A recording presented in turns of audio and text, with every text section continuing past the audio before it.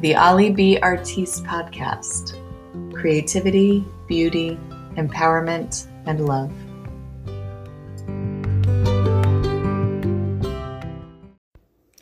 So I've always been a hardcore empath, really sensitive to other people's moods and emotions and other people's energy.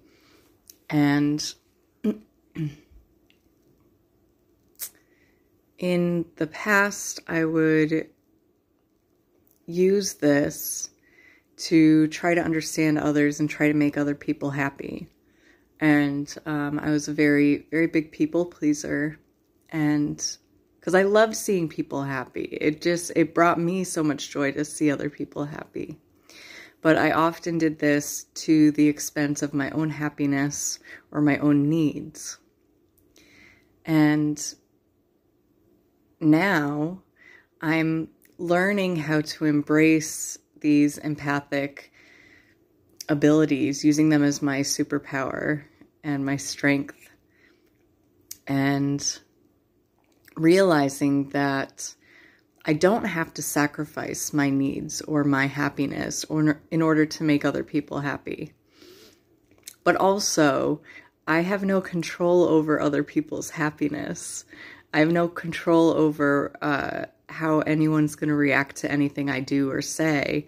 And so, really, the only thing that makes sense is to make myself happy, because I can't control people's reactions. I have no, sometimes I have no idea what make people happy. Sometimes something that would make someone happy in one moment will irritate them if they're not in the mood for it. So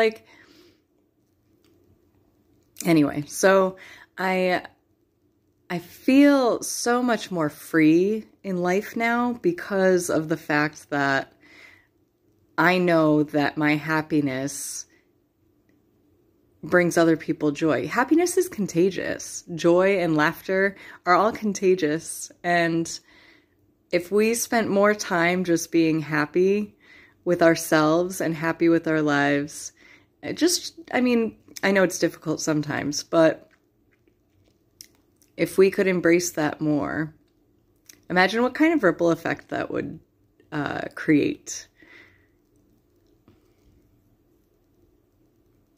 For just people to be happy because they're happy, and then other people being happy that they're happy and finding happiness within themselves, and just going